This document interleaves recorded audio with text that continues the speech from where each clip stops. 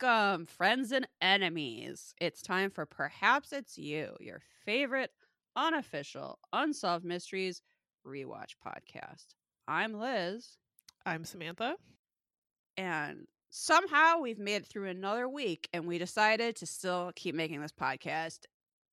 Consider it a miracle. This is right here a miracle segment. I think everyone should thank my mom because I told my mom we were recording today and she was like, oh, good, because I want to listen to it. And I was like, all right, I guess I got to do it then. So Your mom might be the only reason we're making this goddamn episode this week. So thank you, Liz's mom. Yeah, if you're in our Facebook group, give a big old shout out to Liz's mom. I know she's in there. Thank you, because that's the only reason I'm not laying on my couch right now. I really feel like it's been a long year, and it's like, bitch, it's mid-February. What are you talking about? This last week has felt like an entire year, I think. Oh, damn. So. It's been a long year. Where you been, sis? It's February. Okay. Okay, so most people know that this episode is actually dedicated to my mom, but often we dedicate our episodes, each and every episode, to BD Wong. Mm-hmm. And a special shout out to him, because if people have been listening to the show for a while, perhaps they have a voice crush on my husband, Mac. And somehow, I'm not really sure how this is possible, but time is kind of nebulous and weird. We have been together for 20 years. Congratulations. Yeah, thank you.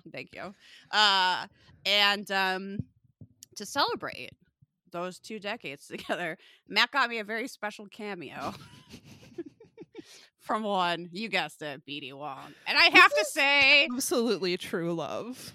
I have to say, it was incredibly charming. I watched it. It was charming. He admitted to being psychic. I didn't see that coming. That was a twist. There were like twists in this cameo. It was. This is not a disparagement to him, but he was clearly like not prepared to do it. He had it like much. Not. But I can't complain because it's much like doing this podcast. He just started and kept talking. Saw where it went. And it was, surprisingly long and very sweet. And he talked about how when him and his now husband were first dating, he would make him grilled cheese sandwiches on Tuesdays. And I don't know, the whole thing was just adorable. It was very cute. I appreciate that Mac didn't make a distinction between Law and Order Original Recipe and SVU. That's because BD Wong just... I think assumed that because you were such a fan of him that you were obviously a big fan of SVU, which we all know is not your favorite SVU, but we won't tell BD Wong. I said no one tell him. Yeah, actually, okay, I'll go on a little rant here that maybe, I feel like this is less of a thing now, but maybe it's someone at point in your life, people have told you that you watch too much TV and that you're wasting your time. I have definitely heard this myself as an avid TV viewer. However, watching too much TV not only brought me to this very podcast you're listening to. If Samantha and I had been unable to talk about anything other than Unsolved Mysteries, our friend Alexa never would have said, maybe you should make a podcast about Unsolved Mysteries. And then we never would have started it on a whim. So there's one avenue, right? The watching too much TV has only made my life, mostly made my life better. It's definitely made me and Samantha better friends. It has mostly positive outcomes, right? But also in college, getting my first taste of cable TV, I was watching so much Law and Order reruns every day that was basically all I could talk about. And eventually this guy was like, you should really meet this guy, Mac, who has a Law and Order chart he made. Up in his dorm room, which would show you based on the 2 detectives at the beginning who the prosecutors would be. And I was like, really? Yes. This is extremely important. So that's how we met. So watching too much TV actually introduced me to the love of my life. But and led you to getting a cameo from BD Wong himself. And more importantly than that meant that I eventually got a video of BD Wong saying my name, meaning that there is a point of time where I could have been like, I wonder what BD Wong is doing right now, and it would have been thinking about me, which is incredible. Amazing. I'm not going to post it because it's for me. It's not for you. But exactly. Well, and also it's not for business use, I think. It's for personal use. So Mac didn't pay the whatever $1,000 it is for a business use one. But I have to say, great job. Also, doesn't he look amazing? Amazing. I can't wait for the next Jurassic Park movie. I have to assume he is the gift that keeps on giving. I have to assume that's no makeup, BD Wong making that cameo. I think that was just him sitting at a desk and he didn't even write out any notes. I don't think so. He definitely didn't like do his makeup. Yeah, and he looks flawless. Oh man, God. Okay, well that's the top of that's it.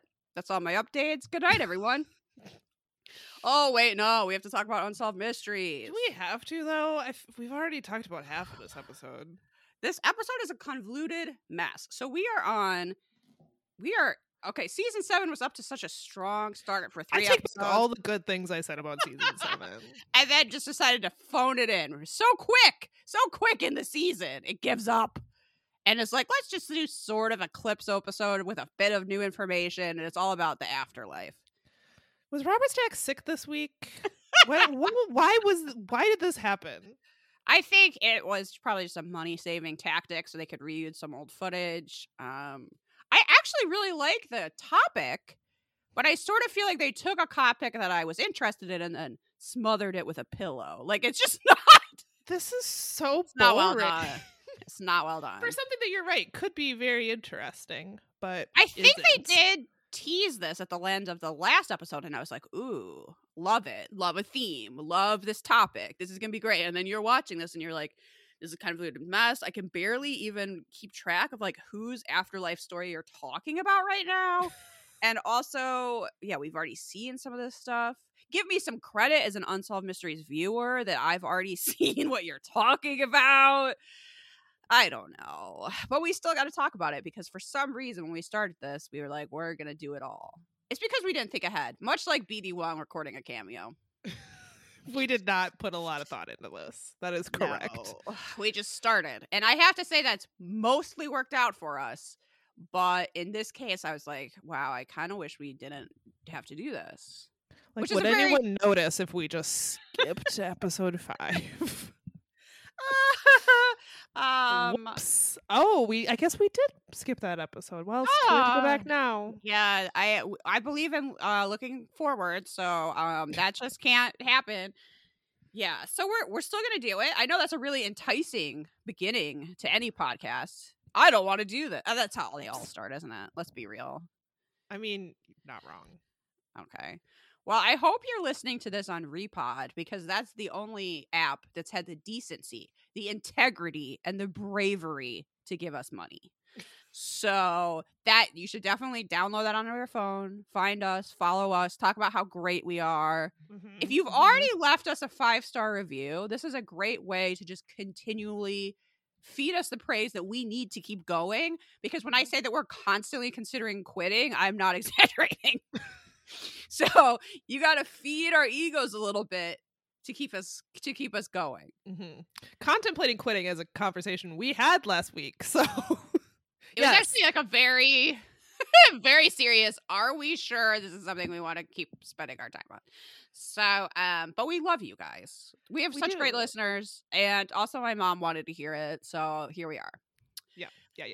Yeah, but you can support us by supporting Repod and listening to us there. So make us seem like big shots and like they spent their money well. Okay, I don't want them to be like, wow, that was a huge mistake. No wonder no one has ever bothered to give perhaps it's you any mattresses. You know what? That guy that emailed us from Repod pointed out that our Patreon link was broken in like every episode we've ever recorded, we've ever put out there, and he still gave us money to host our show on Repod. So you know what? He clearly saw through the mess that is this podcast to the gold nugget within. He said there is sometimes a treasure, and it's actually perhaps it's you. Okay, actually, you gotta go first, right? You're talking about... I'm talking about Dannion Brinkley. Okay, I guess that sounds like a real name. It kind of does. I don't know. I'll be honest, it just makes me sounds like think a yogurt company, but yeah, it makes me think of Zach and Cody giving away that Danimals yogurt prize. Do you know what I'm talking about? Those ads. They had some contest that they promoted the hell out of that was like meet Zach and Cody by eating yogurt, or I don't know. But that's what his name makes me think of. And I'm sure he doesn't want to know that, so no one tell him. Well, Dannion Brinkley is not a yogurt mogul, so few of us are. That's so true. So this whole episode, I'm not sure if we explained this, is about the afterlife. So we are talking about near-death experiences mostly, people who have seen beyond the veil and come back to tell us about it. That's what we're talking about. And if this sounds familiar, it's because they've talked about this before, and you're gonna get to rehash those mysteries in Liz's segment next. So look forward to that. This one, though, this Dannion Brinkley story is new. Yeah, is this related to that Saved by the Light book that I once told you that I had read that book and you were clearly so disappointed in me? Is that the name of his book? I don't know. I don't know. It might be. I forget. He did write a book like that, so maybe he is the author of that book. I don't know.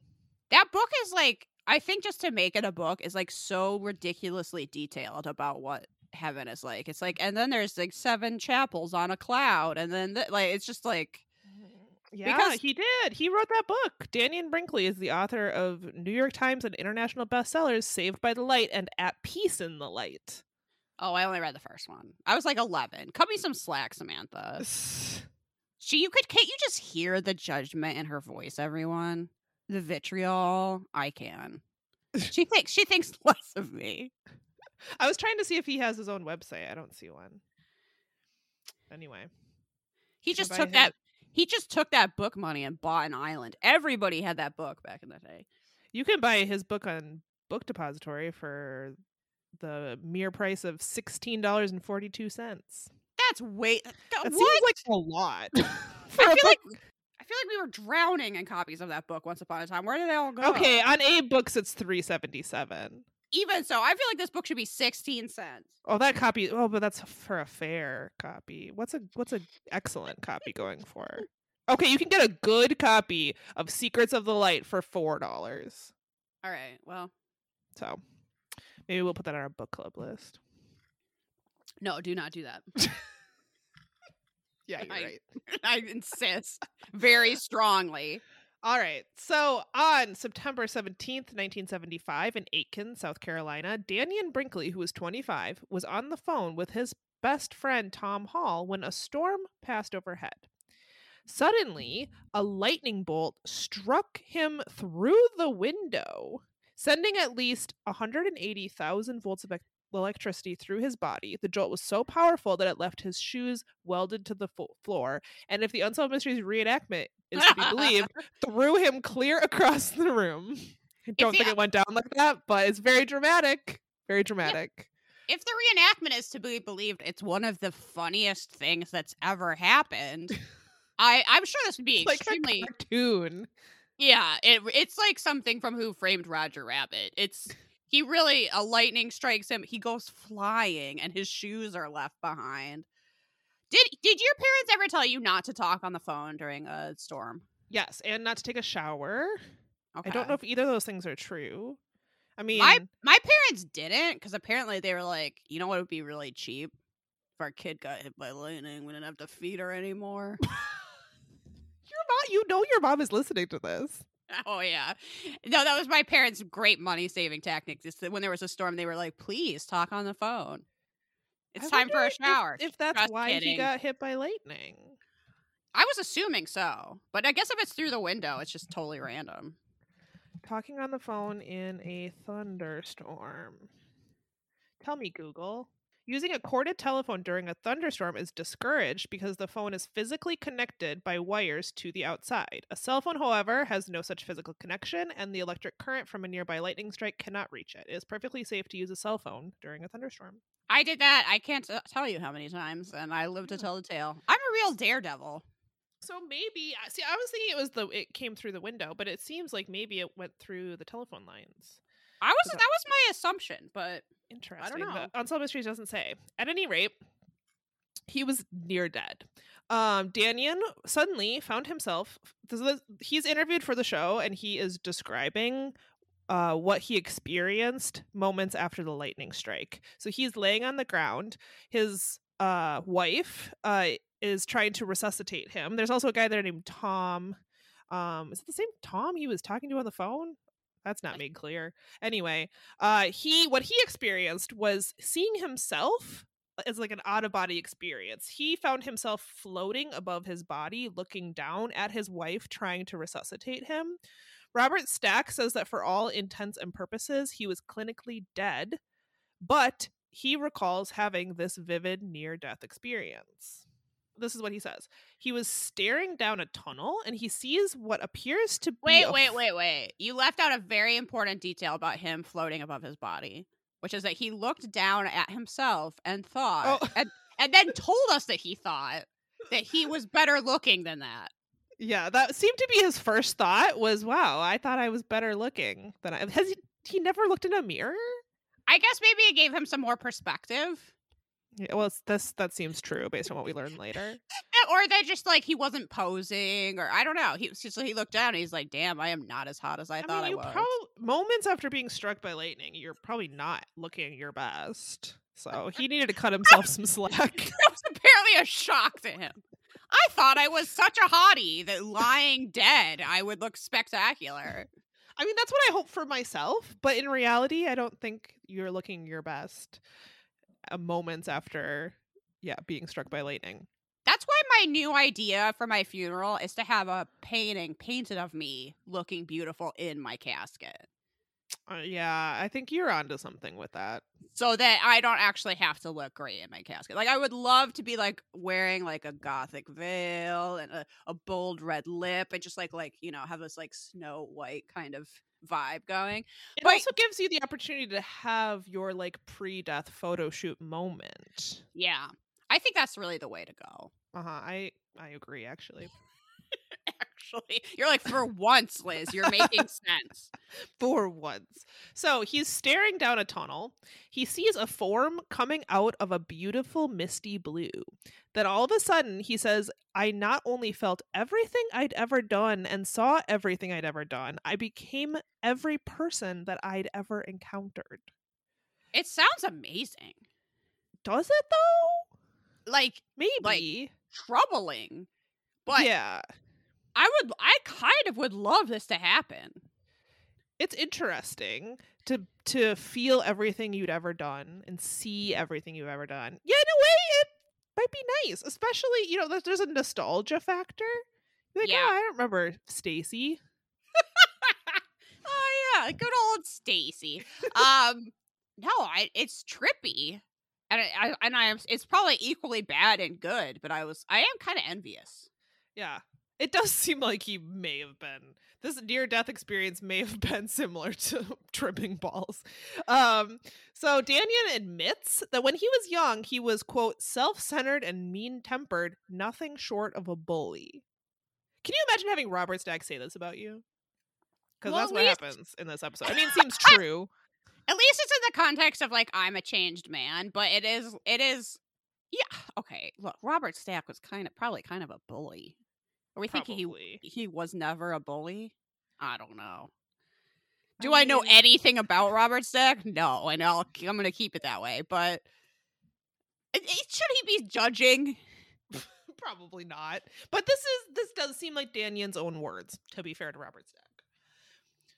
So this pattern of being a bully continued during a tour of duty in Southeast Asia. We don't hear what he did that was bullying. Yeah, kind of don't want to know, to be honest. But very troubling. He was not a cool dude when he was serving overseas. So great. While having this near-death experience, Danyan says that he was forced to confront those he had victimized through the years. This photo montage of I assume just random people staring straight at the camera to represent everyone. All the people he's victimized, including a man with what seems like a blue stripe across his forehead. Yeah, I don't know what that was. I do not know what that was. I assume the little children were supposed to be like when he was a child, but it's also kind of funny to think of him as a grown man going around just bullying small children. Yeah, it's I mean it's effective. It's cheesy, but it is effective filmmaking. I would say that's true. I don't know what's with the guy with the stripe on his head though.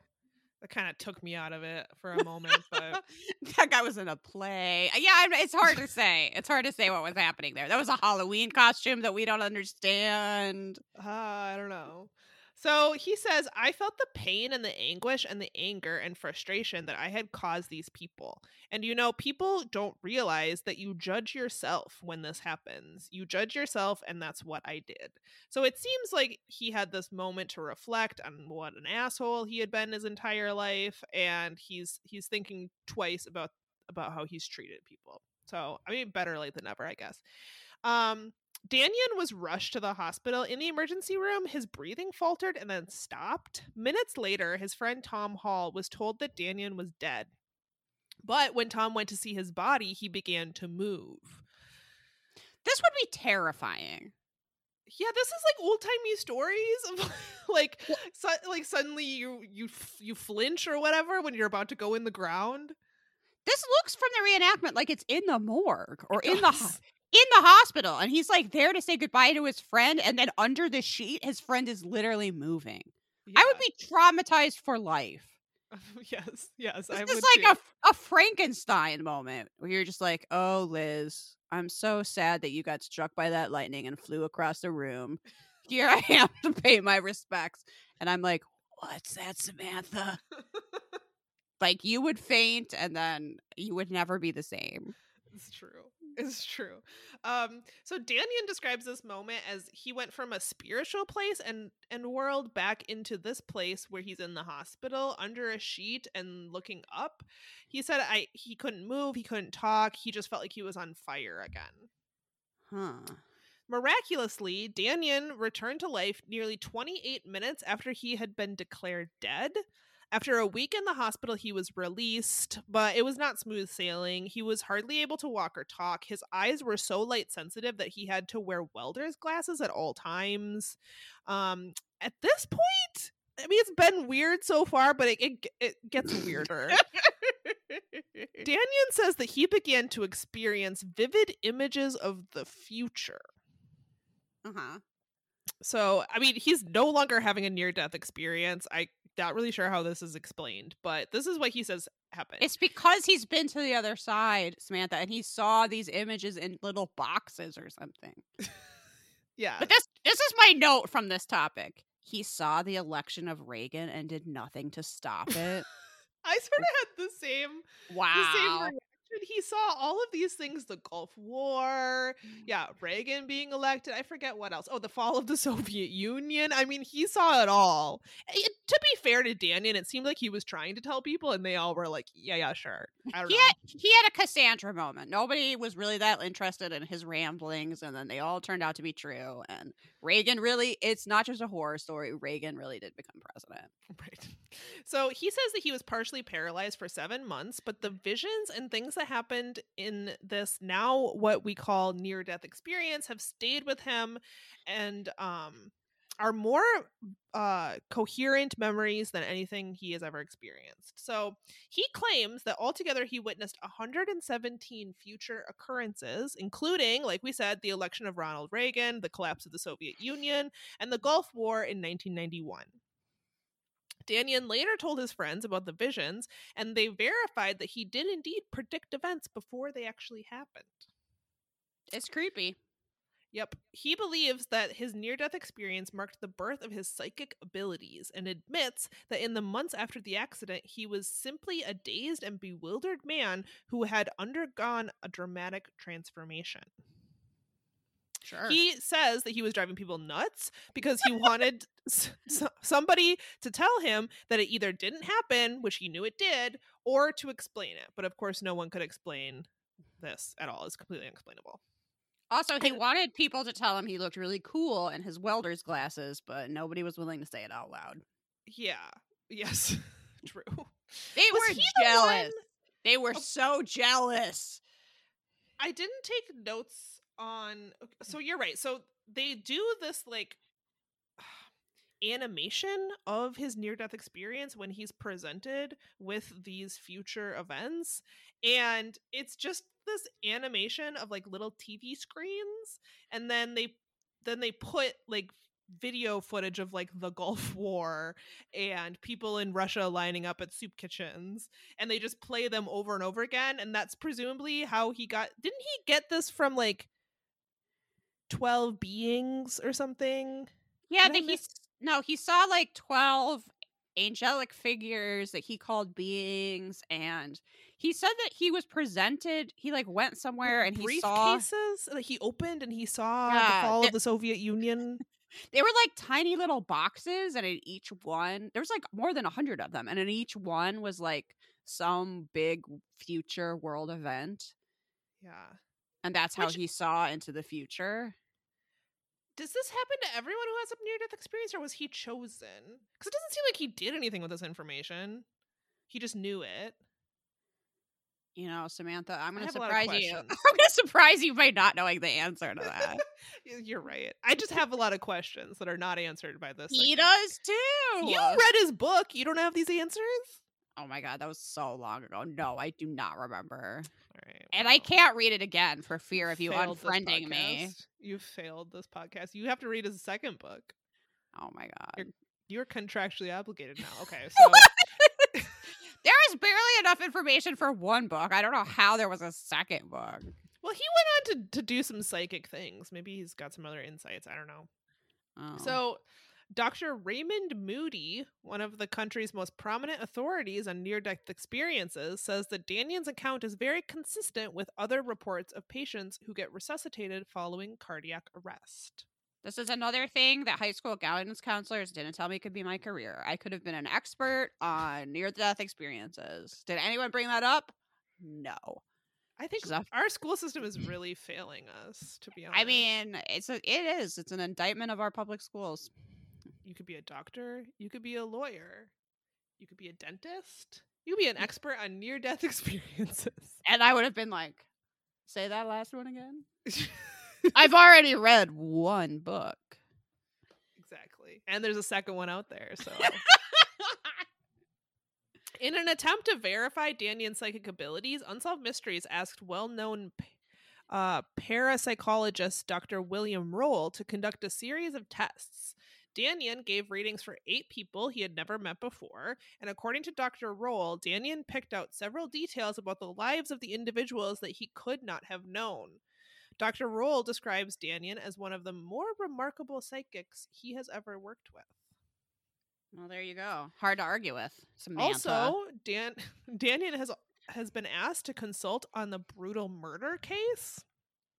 In August 12th, 1993, in Big Fork, Montana, John and Nancy Bosco were shot to death, execution style, as they slept. The police investigation turned up absolutely no leads. 2 months later, John's mother, Toni, met with Danion. Danion described the killer as a slight-built young man with black hair who knew John and the layout of the house. Danion said that the man was in college somewhere in the West, but predicted that he would be arrested in the very early part of December. Incredibly, Danion was correct in all of his accounts. 18-year-old Joseph, also who went by Shadow Clark, was which is a dog's name, not a nickname for a human. I realize he killed 2 people, but also going by Shadow was unacceptable. Absolutely, that's where he went wrong. Which is the bigger crime, folks? Think about it. I mean, I think that's where his life diverted. I'm gonna say he was on a path, and he came to a fork in the road, and going right was taking the nickname Shadow. Going left was becoming, I don't know, a banker in Syracuse. And he went right, and he ended up murdering an innocent couple. You're right. That's when he broke bad. Yep. Clark was arrested in December and later convicted, just as Danion predicted. Clark had lived in the murder house and had known the Boscos. He was attending college in the West. Danion had apparently solved the case through the power of his mind. Yeah, but it didn't help anyone. He just was right. It didn't like lead to his conviction or something. It's just later they were like, "Oh yeah, that guy was right." Are you saying you're not impressed? I would be more impressed if he figured out who's going to win that Danimals yogurt contest. But he did. We don't know he didn't. You know what? You got me. He didn't want to poison the contest, so he kept that to himself. He didn't want to ruin the integrity of yogurt contests for children. Yeah, you're right. Yeah, you're right. Yeah. You're right. So, of his psychic abilities, Danyan says this. This is new to me, and sometimes it's troublesome because I pick up things that I don't want to know. And if someone's intense around me, I'm able to perceive it. And I'm still trying to figure out ways to turn it off. Guy, if someone's being intense around me, I can figure that out too. That doesn't sound special at all. Do you think you have psychic abilities? I mean, probably. Were you struck by lightning and thrown across a room? No, much to my parents' distress. I lived, continuing to eat all their food. So, at the time of the broadcast, Dannion Brinkley was spending much of his time volunteering at hospices and nursing homes, and he believes that his near-death experience left him uniquely qualified to counsel others. So it seems like maybe getting struck by lightning unlocked the powers of his mind, and he is psychic now. It does something to make him a better person. Yeah, I mean, if nothing else, at least he's not bullying people anymore. Yeah, he seems like he probably deserved to die for whatever he did in the army, but somehow he lived and turned it around. There are so many mustaches in this segment, by the way. Oh, yeah. Dannion himself has a mustache. I feel like it's not that remarkable. It's kind of thin. But it's light. I wrote down light and tasteful as a description of his mustache. I think there was a red mullet in this one. That guy had a mustache too, didn't he? Or was that in a different segment? I forget. Okay, so I have Dannion's mustache written down as light and tasteful, and that one is called the Afterlifer. His best friend that he was talking to on the phone also had a mustache, and his mustache I wrote down was dark and rough.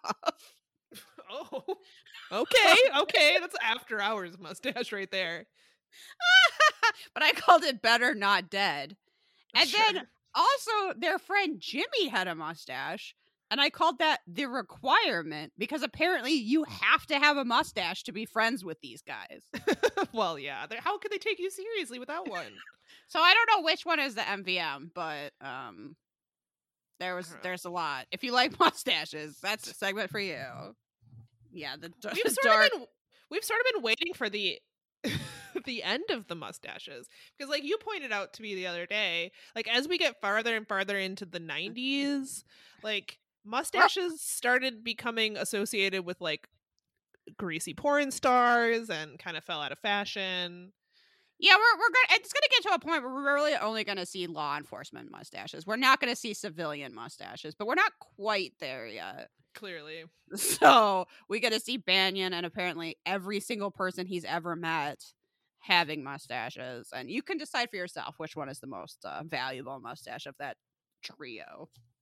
This is choose your own adventure of mustaches. Yeah, none of them are really that great. So I get the second segment, which is just a hot mess. It's just like, I guess the idea of these afterlife journeys is a concept, and I got really confused because it starts showing us stuff that we've already seen. Yes, in like quick succession, with like different people talking as the narration, and I was like, I can't tell you who's talking right now. Like we hear someone say, "As I went unconscious, all I saw was darkness. The darkness gradually took the shape of a tunnel, and way off, absolutely positively to infinity, appeared this tiny little speck of white light. This was the most beautiful thing I had ever experienced in my life." Who said that? I honestly have no idea.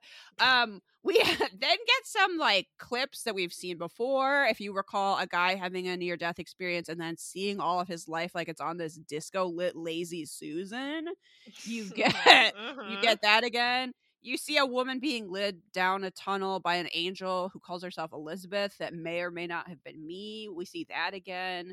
And then Stack, I think Stack asks us, is the near-death experience truly a peek into the afterlife, or is it a physical manifestation of the human body breaking down as it dies? So this part I was actually pretty interested in. We hear from Susan Blackmore. Oh God, I didn't write it down. I think she's a psychologist, but she says that all components of the near-death experience can be explained logically because in these situations the brain is experiencing a lack of oxygen. So I don't have enough of a scientific understanding to explain this why this is, but she's saying the image of a tunnel with a far off bright light can be explained by cells in the brain firing as they die. And like she said it in a way that makes sense, but I also like don't know enough about the brain to really like she's saying like the physical structure of a tunnel like corresponds with the structure of a brain and like how it would appear as things are firing like in your mind's eye, but I don't really know enough about the brain to explain it. I'm willing to take her word for it. And then a lack of oxygen can also, as you might suspect, produce visions, hallucinations, flashbacks, even the feeling of floating, flying, out of body experiences, which can also be explained by your body releasing a rush of endorphins because it's dying. Not hearing anything about 12 beings with 117 briefcases. I think that would just have to go under hallucinations. And maybe those hallucinations are very specific. And just saying, this woman claims to know what she's talking about. And that she and I liked that she went on to say that just because you can explain these experiences with brain chemicals doesn't mean the experiences themselves aren't important. That she thinks that's not true. They are important because having these type of experiences changes your expression on your life, yourself, other people, and that people do have, like their life is altered by having these near-death experiences. So if it makes you a better person, if it makes you kinder to other people, if you're like Banyan or Danyan, whatever his name was, and you stop being a bully, like yes, that's a very important experience in your life. So whether or not you literally went to a heaven and you talked to 12 beings, well, it doesn't really matter. He had this experience, and because of that he gained perspective on his life, that he had basically been a terrible person and that he got sort of a second chance and he wanted to do better. I really liked that perspective. I appreciated it. I would say sort of that I would agree with Susan that probably I think it's just different language for the same thing, that you would say like, oh, it's I went to heaven and saw this and that, but that's really just what your brain is like experience. It's the same thing, right? Does that make sense? Yep. Anyway, then Robert Stack has this really clunky transition where he says that if people can have near-death experiences, that means ghosts can come back to finish unfinished business. And you go, what? Does it mean that? Apparently. So now, okay. I guess the veil between worlds is thin. I guess. Look, they ran out of afterlife stories and they just switched to ghost stories. So now Samantha's going to talk about Karen Walker. And if that name sounds familiar, it's because that's a character on Will and Grace. But that's not who we're talking about. We're talking about a real person. Yes. So this story is sad. Yeah, actually, it really is. Made me really sad. So Karen Walker was the only child of Jean and Tom Walker, born in 1949. She loved to read stories with her parents. One particular story she liked was The Three Musketeers. And this story became a symbol of their family and the closeness she had with her parents. So it seems like Karen Walker and her mom and dad were super close and they were really good parents. And like everything about this was idyllic and adorable. Really they would say The Three Musketeers, like famous line of all for one and one for all. It was kind of like their family motto. And overall, she had a great childhood with her family. They were close. She was an only child. She was their whole world, and it seems amazing. So when Karen was 17, she began dating a man named Jim Alvarado. Jim did not do well in school. He struggled. So Karen took it upon herself to tutor him in an attempt to help him get his grades up. He would find she would be they show in the reenactment one of their study sessions, and what would happen is Jim's mind would wander, and she had this thing where she would kick his leg in order to get him to focus on the task at hand and get him to like come back and do whatever task they were trying to work on and study. So and he talks very fondly about her, about how like everyone else basically gave up on him because he was doing so poorly. But she saw through that and saw that he had intellect. He just needed, you know, help, and he needed someone to reach out to him, and she did that for him, and that really had an impact on him and helped him to succeed. That was just kind of like the person she was. He clearly loved her so much. Yes, he did. And this is where the story gets super fucking sad. In December 1969, Karen, who was then just 20 years old, was diagnosed with a fatal form of cancer. It was called Ewing's sarcoma. I believe this is a cancer in the bones, and it was a terminal diagnosis. So she did begin extensive radiation and chemotherapy treatments. Her mom is Jeannie Walker, is interviewed for the show and says that, you know, they decided that this was a horrible thing that has happened, but it's not going to tear our family apart. We are going to do everything we can to help Karen overcome this. And, you know, they went with her to all her appointments, and through it all, they kept this like Three Musketeers mentality that we're going to stick together. We are going to fight this. Unfortunately, on February 20th, 1970, Karen suffered an agonizing setback. So things seemed to be going well with the chemotherapy. She was not experiencing as much pain as she had before. And things like generally were seeming like they were getting better. And they were feeling a lot of hope. And then one night she woke up with this horrible pain in her leg, in the area in which the cancer had started. And unfortunately, the cancer had eaten clear through the bone all the way through. So this is where her health really started to decline rapidly. She tried to live with the cancer, and tried to sort of push through it. Her and Jim made plans to get married. They were hoping to get married on December 19th. However, on December 7th, she lapsed into a coma. When she was in the hospital, her parents never left her side. Her father, Tom, brought her a single red rose every day and placed it next to her bed. And then one night, her mom was at her bedside, and Karen awoke from her coma, which was very unexpected. And she had this conversation with her mom where she said that it was her time, that she was choosing to go, and she wanted her mom to tell Tom and her father that this was her decision, that she can't go on like this, and that she needed to go. It seems like a conversation that, first of all, is absolutely heartbreaking. But it seems like it was a conversation that kind of helped, you know, her mother bring closure to her mother.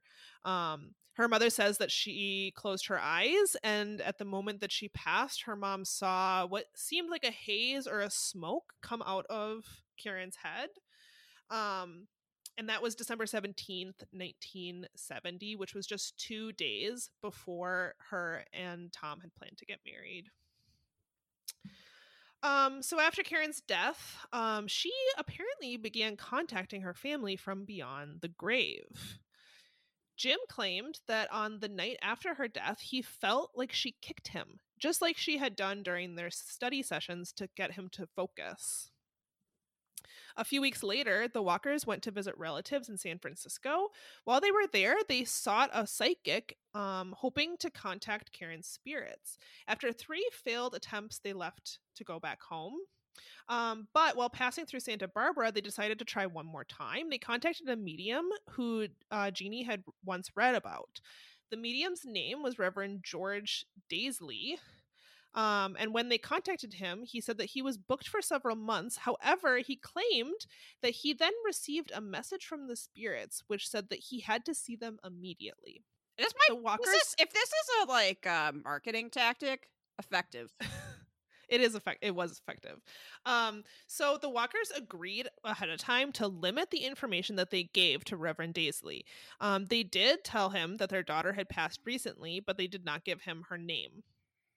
The meeting began at 10 a.m., and he told them that she was with them and that she was no longer in pain. He then said that she told him that her and her parents were, quote, the Three Musketeers, and that they would always be together. The Walkers were certain that Reverend Daisley could not have known about this information, this inside thing that they had in their family with the Three Musketeers. I don't even know how he would look that up.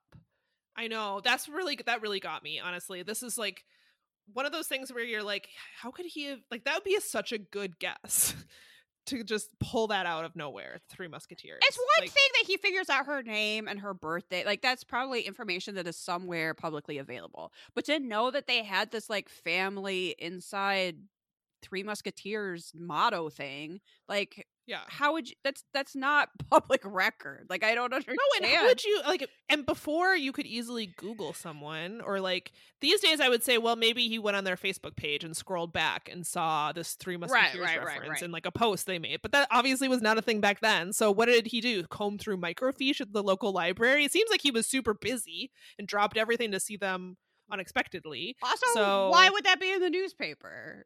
It wouldn't. I don't think. I don't think so either. Yeah, this I'm generally very skeptical of psychics, but this one I thought was, I mean, very interesting. Yeah. And like Liz said, he also identified her name as Karen. He also correctly identified her birthday, which was January 12th. Also, he accurately described 2 photographs of Karen as a child. Yeah.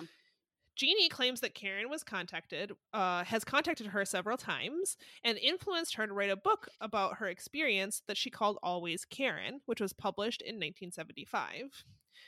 Jeannie believes, based on what Karen has told her, that when we die, we go into another dimension. According to Karen, the body dies, but there is a new body that is waiting for everyone.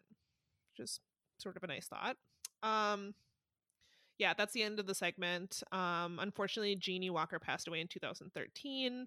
And the psychic Reverend Daisley passed away in 2001 at the age of 90. Wow. I'm kind of curious Unsolved Mysteries Wiki to read that book, but also, and I don't want to be mean, but I'm assuming the book's not very good. No, I had the same thought. But I am curious about it. Yeah. I'm interested, like, what kind of insights Jeannie got from Karen from beyond the grave. She seems to know what happens after we die. I mean, it's a new body. I hope my body is banging. Yeah. I mean, if I can put in a request. Dear God, may my afterlife body be super banging. Thank you. Amen. Amen to that. Yeah, I mean, it's such a sad story that I'm glad. Look, I don't know that this is true, but it does seem that I don't know how he faked it, but it does seem to have brought them some solace after such a horrible thing, and so I'm glad for that, I guess. Because yeah, it's so fucking sad. Okay, we have one more. This is from Ellerslie. Sorry, I already can't remember. I watched this last night. I can't remember. Ellerslie, Georgia. It is about a little girl named Heidi Warwick who can make contact with real people who passed to the other side decades before she was born. It's actually pretty scary and creepy. A little bit. Something about kids, I don't know. Okay, because this is the opening reenactment. We open with a man standing in the like front doorway, whatever you want to call that, and this little girl with pigtails is standing there, and this man is telling her very slowly that he lives next door. And there's a swing, and wouldn't she like to play on the swing? And while that's happening, no, you don't. And while that's happening, slow, tinkering, creepy piano music is playing. Oh, and did I mention this guy has blood all over his shirt, and one hand is a bandage, and blood is seeping through the bandage, and he's going, "Hello, little girl. Wouldn't you like to play next door at my house?" And I'm going, oh God, but it's not what you think. It's not what you think. Okay. He really says the sentence, "I bet you like to swing, don't you?" Oh my God. Nope. Okay, so this was February 1989. Just after moving to Ellerslie, Georgia, little Heidi reported that a man named Khan appeared at the door, that he was wearing a white t-shirt covered in blood and had a bloody bandage on one hand. She literally went and asked her mom if she could play with the man with, quote, gray hair and blood on his shirt. But when her mother frantically ran to the door, he was gone. Logically, her mother thought someone was trying to kidnap her daughter and called her husband to come home. Yep. The father has a mustache that's called Football Hero Mountain Range, because I think that gives you the perfect impression of what this guy looks like and what his mustache looks like. Okay. But they failed to find anyone in the neighborhood that matched this description. After this, Heidi began to see a man she called Mr. Gordy in his yard, and he wore a suit and shiny black shoes. He also is talking to her about a swing. I just wrote that at this point. What the fuck? Mr. Gordy. This is the scariest neighborhood ever. Okay. So her parents asked around town, but no one had heard of a Mr. Gordy, and they assumed that this was just their daughter's imaginary friend. I, for instance, had an imaginary friend named Jimmy, and I once went to kindergarten and told everyone that my mom had not let Jimmy in the car and had left him on the side of the road. So, sorry, Mom. Sorry about that. Poor Jimmy. Everybody definitely thought Jimmy was a real person that my mom had just left somewhere. I don't know why people took my childhood rant so seriously, come to think of it, but they apparently thought that Heidi was making up a man named Mr. Gordy who wore a suit and hung out in the backyard. They assumed this was an imaginary friend and didn't think much of it. However, their neighbor then found some paperwork in their home from the previous tenants. The deed was signed by a James S. Gordy, which is incredibly creepy, everybody. They were already going around town asking if anybody knew a Mr. Gordy. They thought that maybe it was the same person she had seen earlier. They were asking if anybody knew a Con Gordy or a Con or a Mr. Gordy, and everybody was like, no, we don't know what you're talking about. Your child is clearly lonely and a little deranged. But then they find this deed that really is signed by a Mr. Gordy. We hear from a Catherine Ledford that she knew Mr. Gordy when she was a small child because he was the Sunday school superintendent. He had died in 1974. So that is more than a decade to Heidi seeing him.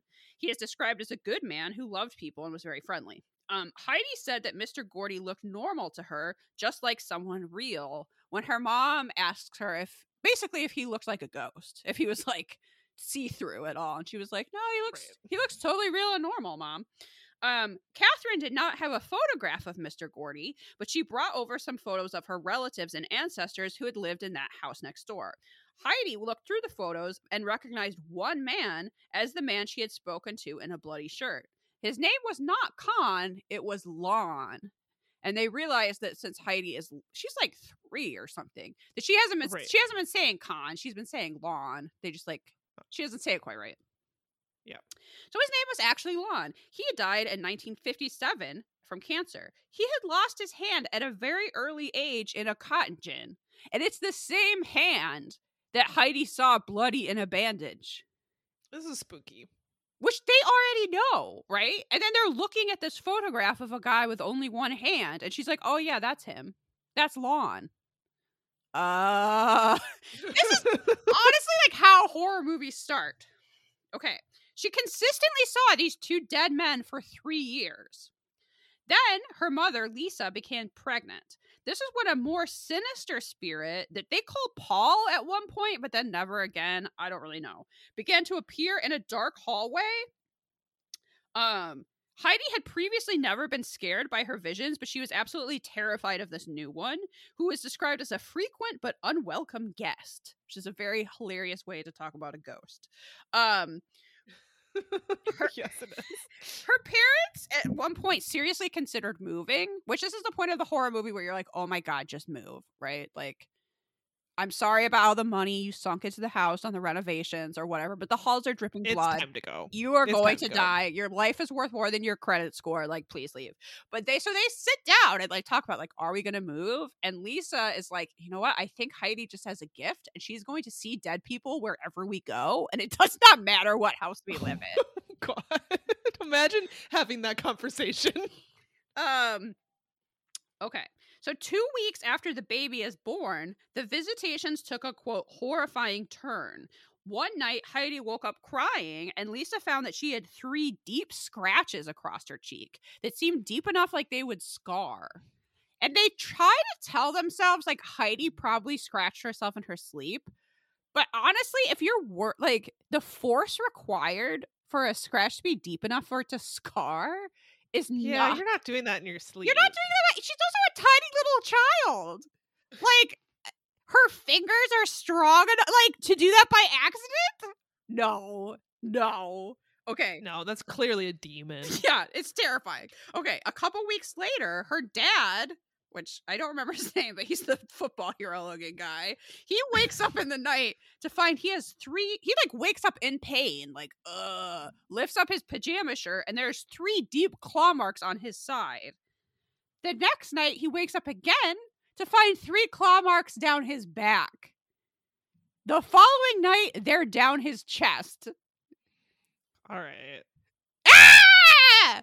It's time to go. It's get out. Okay, yes, maybe your daughter, is starring in The Sixth Sense and she's going to see dead people wherever she goes. However, there seems to be something very bad in this house that does not like that you had a baby for some reason. You need to leave. You need to leave. Yeah. And we've had people write in with their own ghost stories that involve scratches, and those are the ones that freak me out. Like, most of the time I'm like, it's just a roommate, whatever, deal with it. The ghost is harmless. But if it's scratching you while you're sleeping, that's a whole other level. Yeah, I don't want ghosts touching me. I'm not consenting to that, ghosts. Yeah, ghosts, learn about consent, okay? God. Okay, but also, I do love that the dad very calmly explains that it's not a rat that scratched him because he would have noticed if a rat was crawling on him in his sleep. And I'm like, dude, I do not think a rat is leaving 3. You have such bigger problems if there's a rat crawling on you every night, scratching you. Also, that no one is seeing it. Like, that it's somehow scratching you, like, deep enough to wake you up with 3 giant gashes. Like, what rat is that? It's Splinter out for revenge. I was like, guy, I like that you're trying to disprove the logical explanation, but not for 1 second did I just go, oh, that house has a rat problem. No. No. Mm-mm. Okay, so at this point, they're obviously very concerned, and they're worried the ghost is going to scratch the baby, which I say this is not even a ghost, this is a demon. But okay. So they call, again, parapsychologist Dr. William Rule, the expert in past lives, and he brings Heidi some photographs to identify. And this is supposedly we see the first time here on Unsolved Mysteries, her looking at these photographs, which is sort of a photo lineup. He's brought a bunch of old photographs, and one of them is Mr. Gordy. So the thing is, can Heidi pick out Mr. Gordy from the set of like a dozen old-timey photographs? Which she does immediately. She's like, oh yeah, that looks like him. And that was Mr. Gordy. So Dr. Roll thinks that these are genuine experiences. He doesn't know why Heidi seems to have this gift, but doesn't really question it. Heidi explains to us that she is not scared of Lon or Mr. Gordy because they are pleasant and they talk to her and they play with her, but she's scared of the other spirits that don't talk to her and do not have visible faces. And I was like, okay, we're gonna back out of this house slowly. And we're not gonna pack our bags. Let's go. We're going on a little trip. Everybody get in the car. And her mother, Lisa, explains that this whole time, Heidi she hadn't even recognized them as ghosts, right? She thought they were real people. She wasn't concerned about them. She seemed to like playing with them. And then when this other spirit shows up, she's like screaming. She's freaked out all of a sudden. They're like, you've never been scared of anything. What's happening? And she's like, no, this one's different. It doesn't even have a face. Cool. Her parents also have complete faith in her child, and they absolutely think that she is gifted with a sixth sense. Like, there is no question in their mind. Though the dad does say that... There's no question in my mind. Yeah, I mean, this story is scary as hell. The dad just tells us that he would prefer not to see the spirits himself. And I was like, if they don't have faces and they just hang out in the dark hallway, I don't want to see them either. Nope. Nope. Dr. Roll himself does have a mustache, everyone. It is thick and gray. And I wrote down that it is obviously called the Ghost Whisperer. What else would it be called? Of course. This guy comes in to confirm if there's ghosts. Okay. And then my last note is that there's this amazing photo of Heidi wearing this like peach speckled Western shirt with the largest bolo tie I have ever seen in my life. Yes. So not only is she like gifted or psychic or whatever, but she has amazing fashion sense, even as a child. I don't know what happened to Heidi. I hope they all lived in that house. I mean, I hope they all lived. I hope they left the house. I don't know what happened to them, but that's the end of the segment. That's the end of the episode. Right. I want to look up Heidi right now. I just want to Google, was Heidi murdered by ghost? Let's find out. I actually really like that last segment, and I just kind of wish it was in a different episode. Yeah, because the rest of this sucked. Yeah, so let's rate it. Okay, so our first category is mysteriousness. I mean, I guess death is mysterious, so I'm gonna say thumbs up. Yeah, it's kind of a default rating, but you're right. Okay, whoa. I just have to tell you, this Unsolved Mysteries wiki update for Heidi, which they're letting you know that this segment is unsolved, you guys. Okay, well, I was wondering, so. They weren't, this is why I didn't even look it up, because it's like, oh yeah, it's solved. They proved the existence of ghosts. No, it's unsolved. Heidi is now a young woman and no longer lives in her old family home. She reports that she has not seen Mr. Gordy for years. However, she continues to see the mysterious dark figure. What? Yes! It's haunted her for her entire life? As well as numerous other spirits. The sightings are so frequent that she now takes them in stride. No explanation has ever been given for her visions. Oh my god. Sadly, her terrifying. Her father, whose name was Andrew, so I apologize, Andrew. Sadly, Andrew passed away in 2012 at only 45 years old. Oh, the Unsolved Mysteries curse. I know. You could learn more about this. It was featured in an episode of featured in A Haunting. It was the basis for the movie A Haunting in Georgia. Oh, interesting. Yeah. Okay, anyway, so let's go back to rating. I'm going to say that it is mysterious because death. Thumbs up. Yep. Reenactments. Okay, that guy flying through the air because of lightning. I have to give it a thumbs up just to that. I burst out laughing. Yeah, that was pretty funny. I think a thumbs up is in order. And they recycled the Lazy Susan. Yeah, that's fine. They were funny. Yeah, I also, this reenactment of Heidi talking to Khan in the doorway is one of the scariest things I've ever seen in my life. I don't know if it was supposed to be or not, but I'm scarred. So thumbs up. Yeah, thumbs up. Fashion. You know what? It was kind of except for Heidi. It's fine. Heidi was good. But I'm going to say it's not really remarkable. You would not watch this episode for that. You would not. No. And the mustaches were just okay. Yeah, so thumbs down, actually. Robert Stack. Well, I think he was sick this week. I don't even know that he was in it. So he just introduced each segment like as it went to commercial break and was basically like, people die. Let's find out about that. He phoned it in. They just haven't been one mausoleum. It's just like they shot it all in like 20 minutes. I'm not impressed. Thumbs down. Thumbs down. Okay, on our Robert Stack scale, 0 to a possible 5 Robert Stacks. I did not like this episode. You're right, your last one was good, but by the time I got to it, I was so over this episode that I feel like I didn't appreciate it as much. Yeah, you texted me that it was the worst episode we had ever covered, so I did say that. I'm gonna say 2.5, maybe. Yeah, I think it's a generous 2.5, but it's mainly that last segment. I wouldn't recommend you watch this one, to be honest. No, I'm giving it the half entirely because of Heidi. I found this, and maybe you wouldn't care if you weren't like taking notes on it or whatever, but I found the like reuse of old segments very frustrating to figure out like what was happening, and it does just kind of point out that they're all sort of all the same and not that interesting. No, and I mean, it was hard for us because just making this podcast, which doesn't relate to anybody else, but we couldn't like divide up the episode like we normally do, where we each take a segment because it was all just one long ass segment. Yeah, I think it's a great topic, but I feel like they kind of phoned it in, is my feeling. Yeah, I agree. I think it could have been a lot better. So wasted potential also is bringing it down. I think 2.5 is generous. Agreed.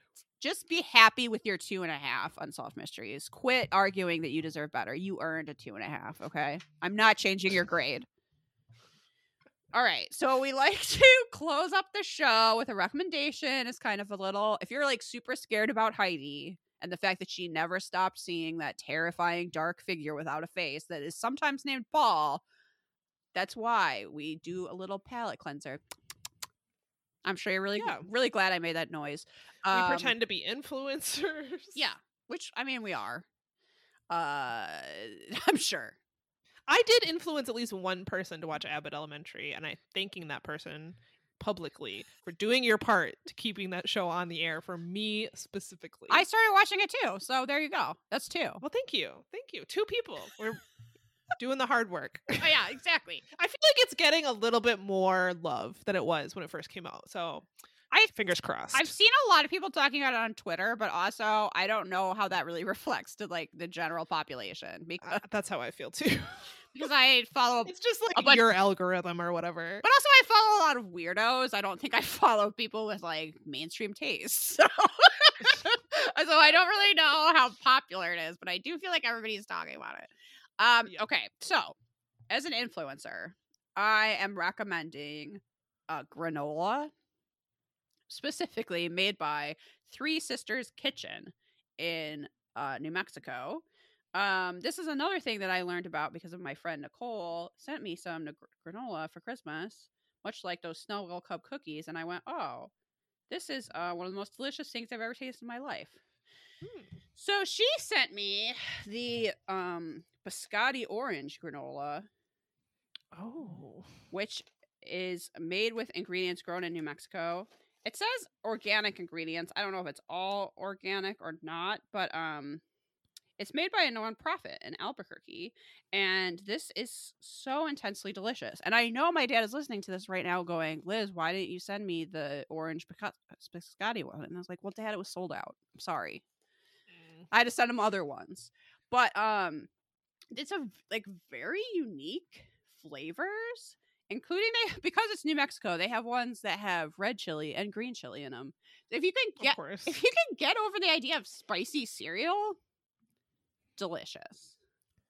I might be too Minnesotan for spicy cereal. Honestly, I like the idea of the orange biscotti though. It's so good. Okay, and if even that, and that is like not spicy, but definitely very flavorful.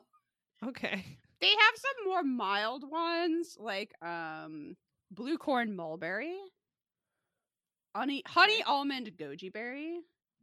I like the sound of these. They're all super delicious, and they're not like really anything else that I've had. Okay.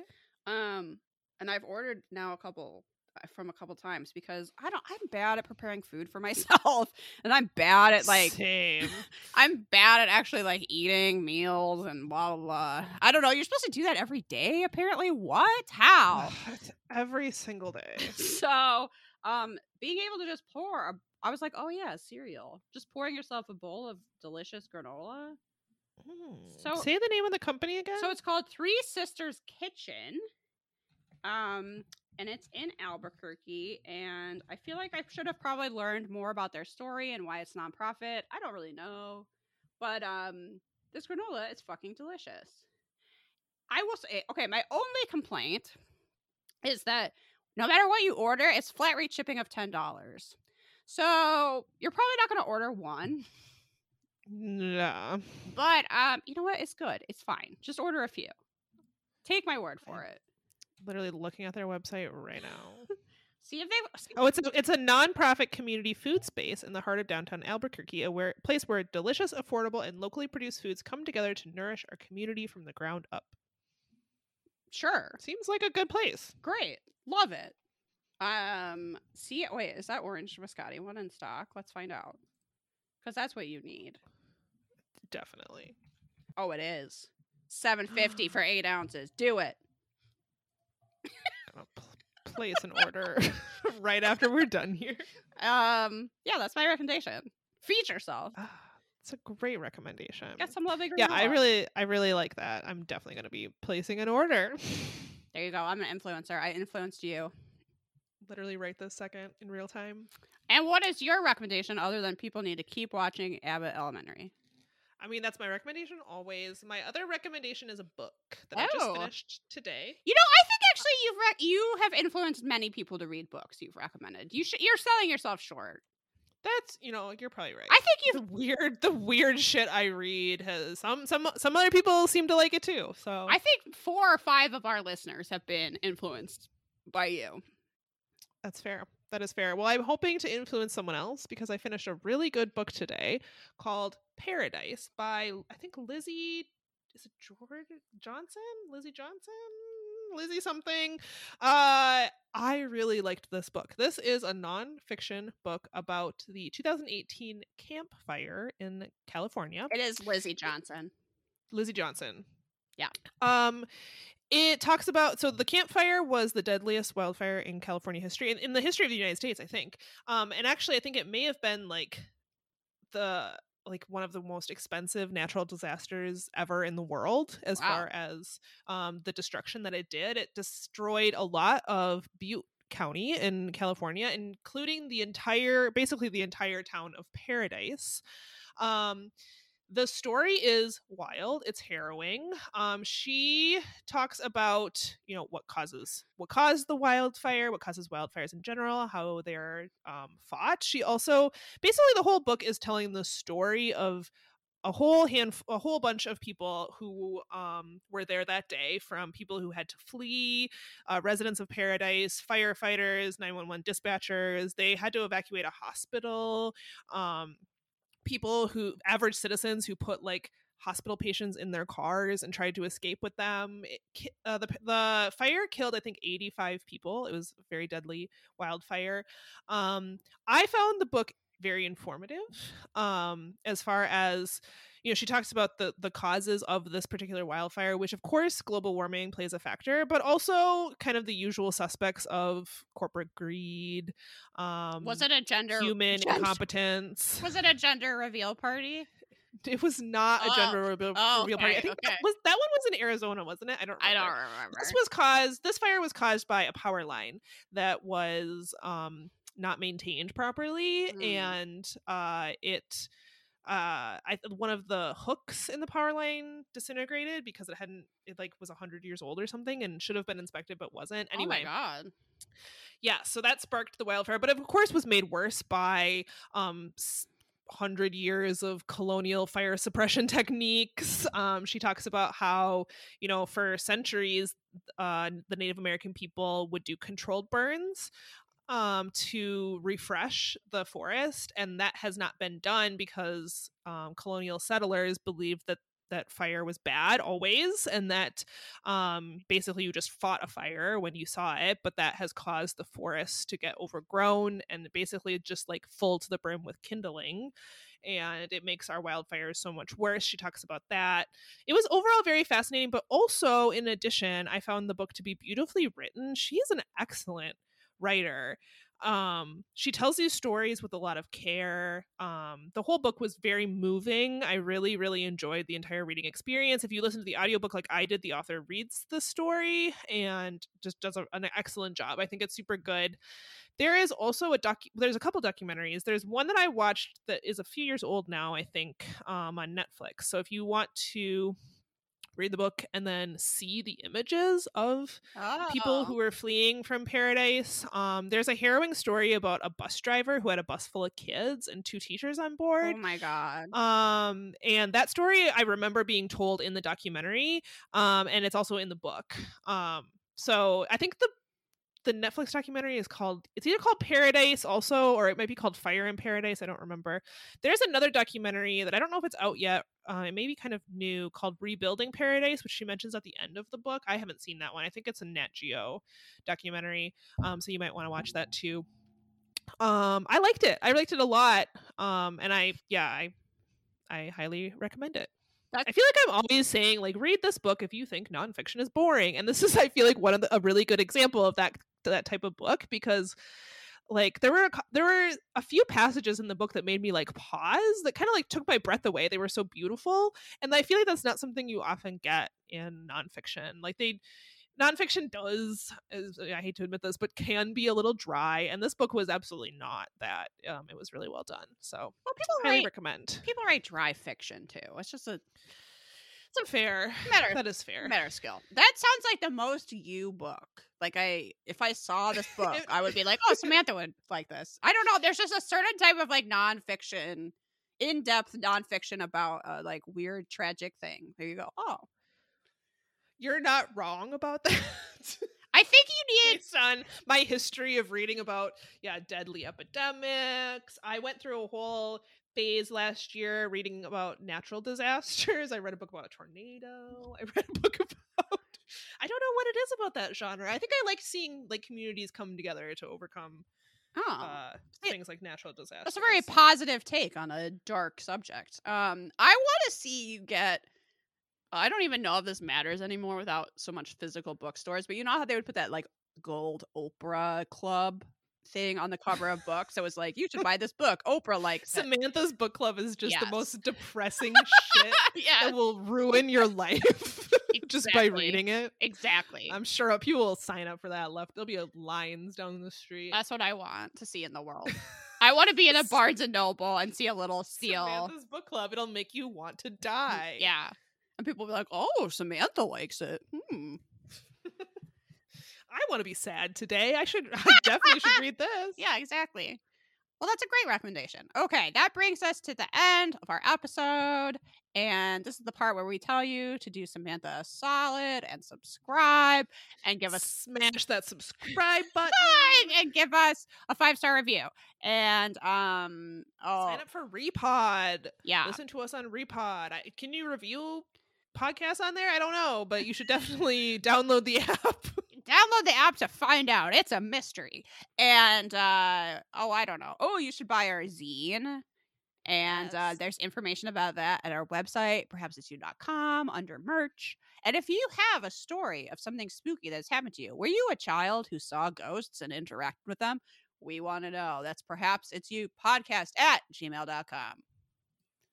And then we say something about Patreon. I don't know. Did you know there's a show called Bone Detectives?